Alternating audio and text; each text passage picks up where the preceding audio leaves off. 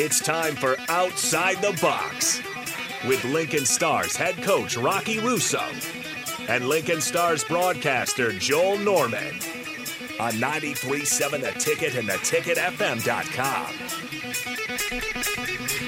Welcome into another edition of Outside the Box, being brought to you by Raising Cane's. We're back after being off last week, and it was certainly a busy week for the Lincoln Stars. 3 games in 4 days, and they took 2 of those 3 games. Last Wednesday, defeated Tri-City by 5-3 score, defeated the Des Moines Buccaneers.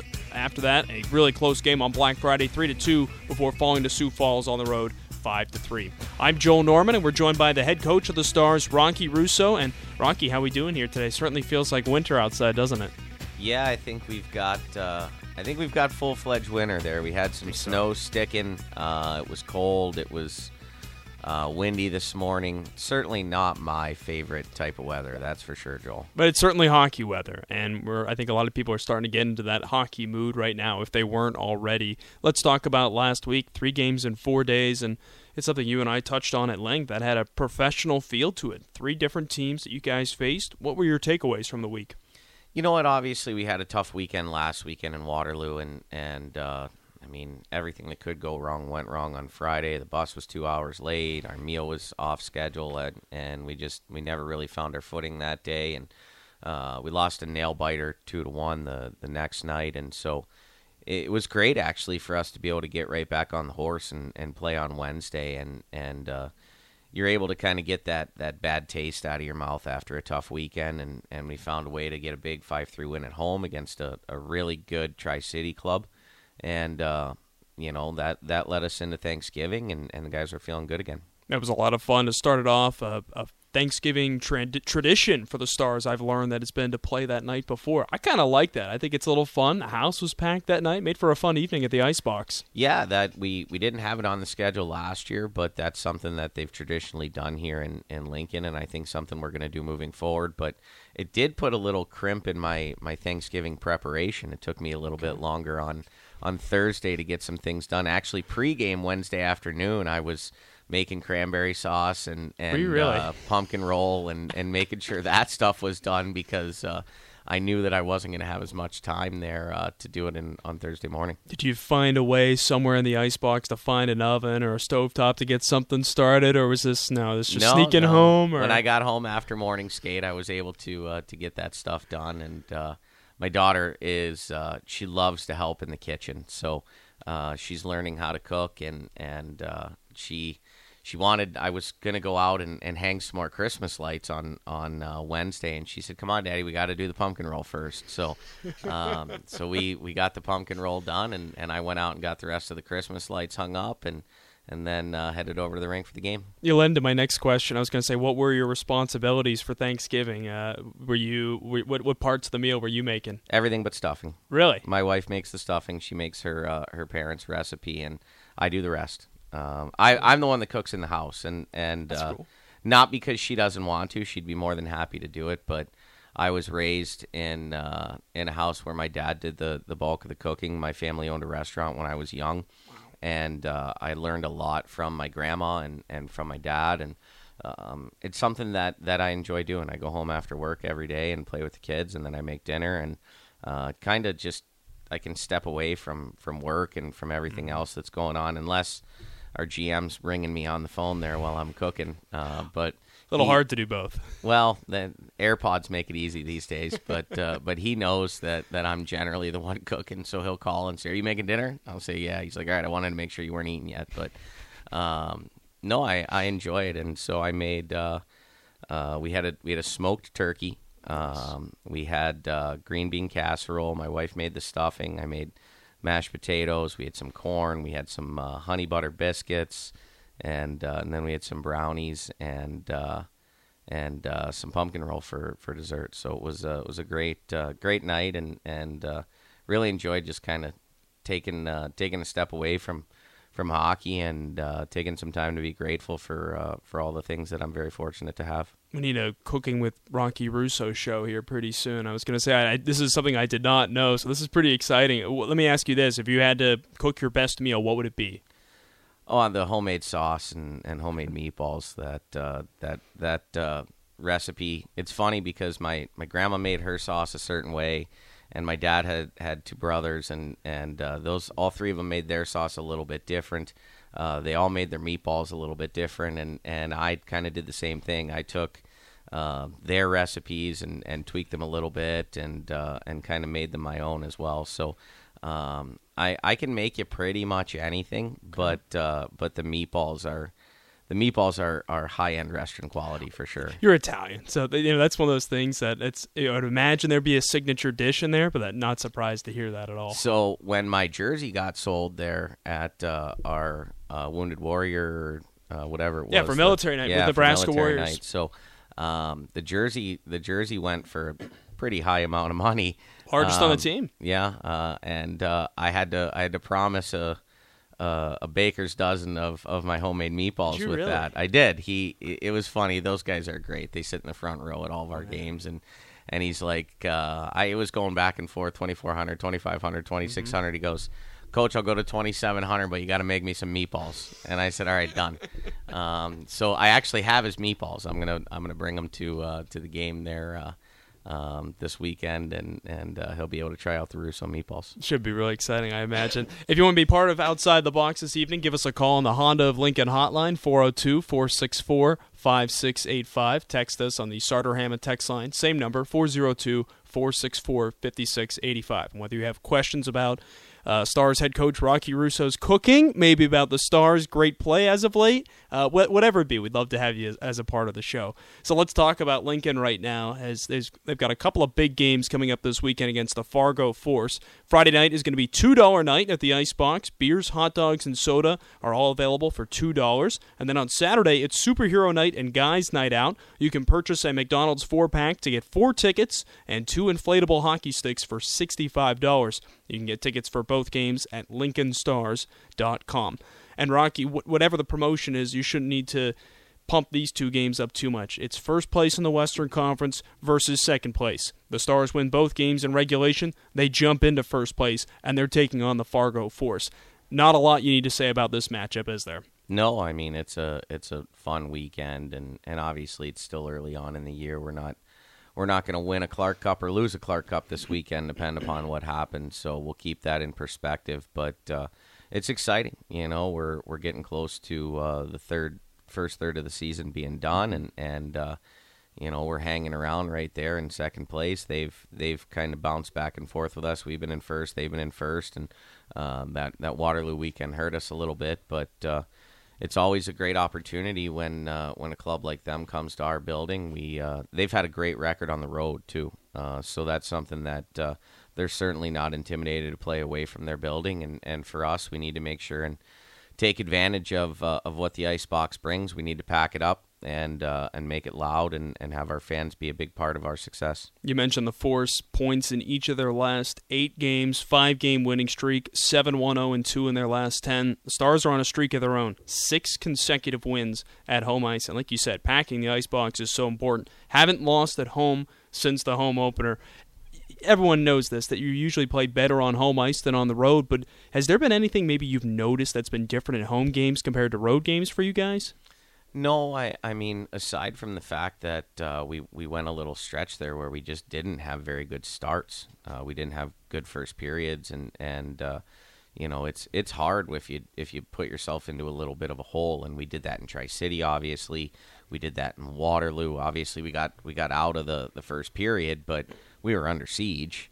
And the goals that they probably should have scored in the first period, they scored in the second period. But I thought our start on Friday in Des Moines was much, much better, and we had some energy. We were really kind of controlling the pace of play, and for us, we have to learn, and that's the hardest thing for people to understand is you have to learn how to play away from home. You have to learn how to play on the road. It's a different mentality. It's a different approach.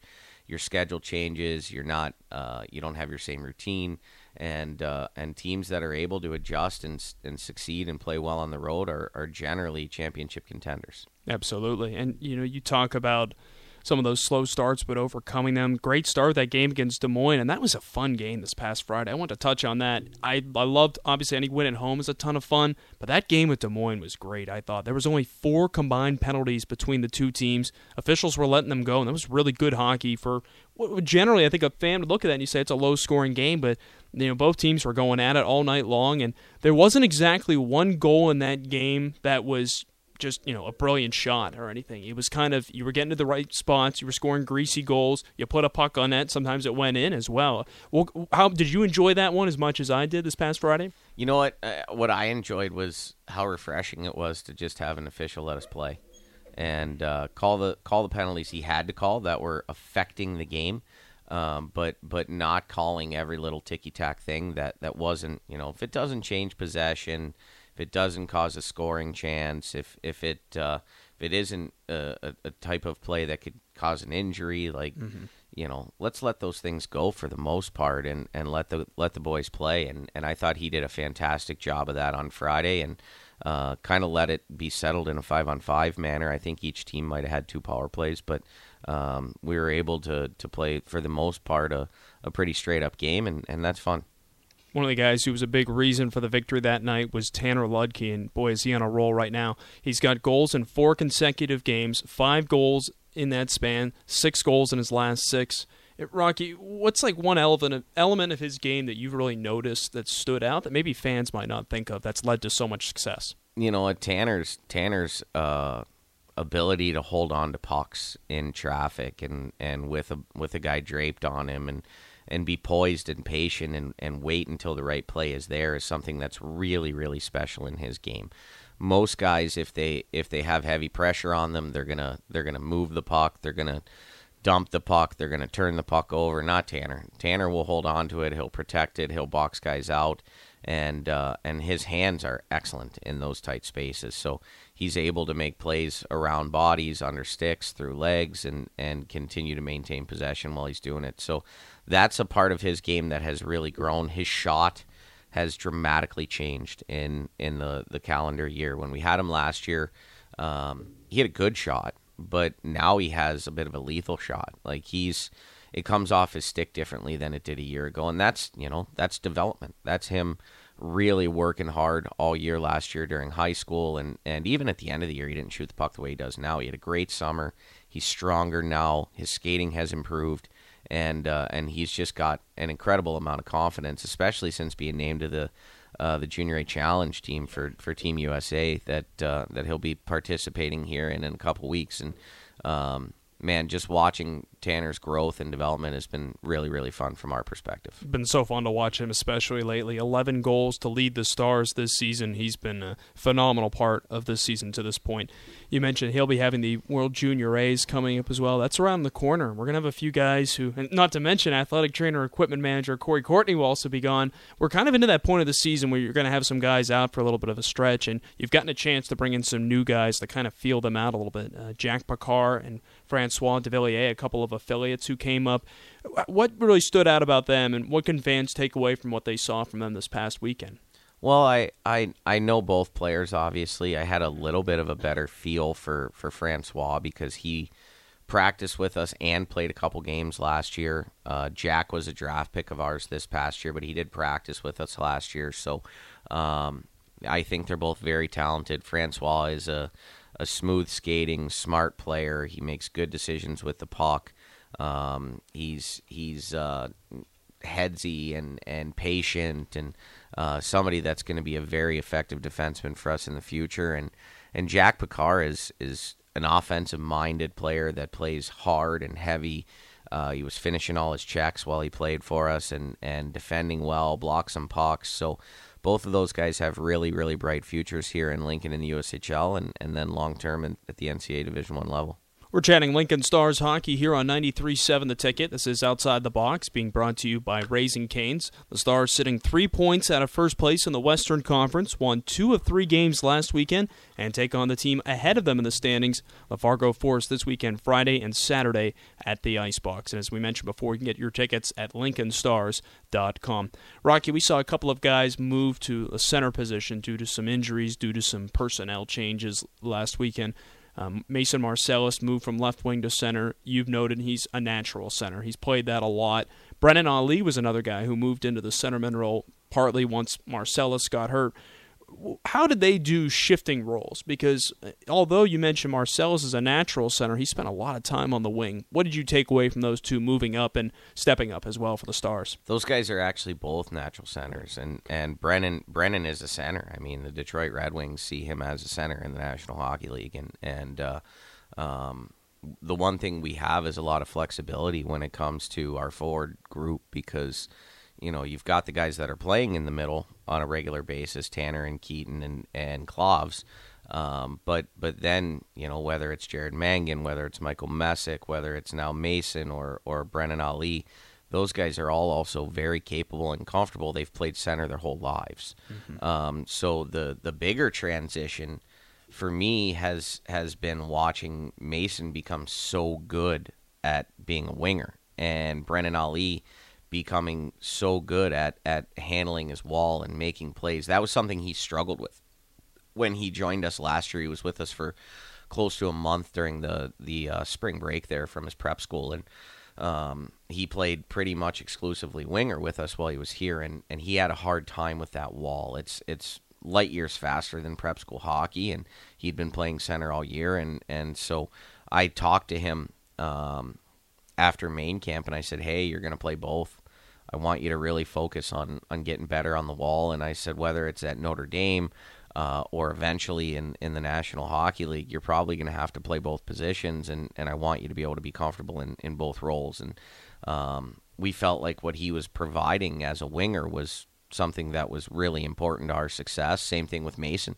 But those guys can easily make the transition back to center and be very effective. And Brennan, it feels like this year, if he's not flying through the neutral zone, he's been battling on a lot of battles along the wall. We've seen him there a lot, so it seems like he's really progressed in that way you asked him to. Yes, and that's, I like him on the wing because he's such a powerful, fast skater that he can push the D back. I love watching him fly down the wall with the puck and turn the D with his feet and do all the things that Brennan does, but he's also...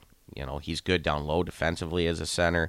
He's very good on his face-offs and wins a lot of draws. And so he's a reliable guy that's flexible and can do both. He's actually played left wing and right wing for us as well. So being able to play all three positions up front is pretty special. Extremely versatile. And going back to Marcellus, I think fans are probably curious about this since he was out on Saturday. How's he doing in his recovery? He's day-to-day. He's day-to-day. He got hurt in I think his second to last shift in the game against Des Moines, and we actually had that penalty to kill right at the very end of the game, and he said to me, he goes, I'll go, I'll win the draw and we'll get it out, and I said, are you sure? He said, yeah, I'll go. So he did, and I wasn't aware of the extent of the injury.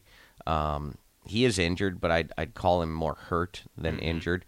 I suspect if we had a playoff game today, he would suit up and play.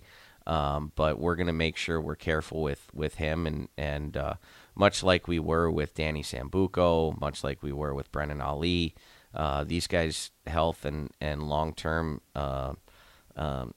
injury issues are far more important than any one particular game. So I'm optimistic that Mason may be ready for this weekend, but if he's not, then someone else will step up and play well for us. Presents another guy an opportunity, to say the least. And a lot of guys have been a little bit banged up. Doug Grimes has missed some action as well. Kind of just that time of the year. It seems like that wear and tear adds up after a while, and sometimes it's like you said, it's just easier to give them a break.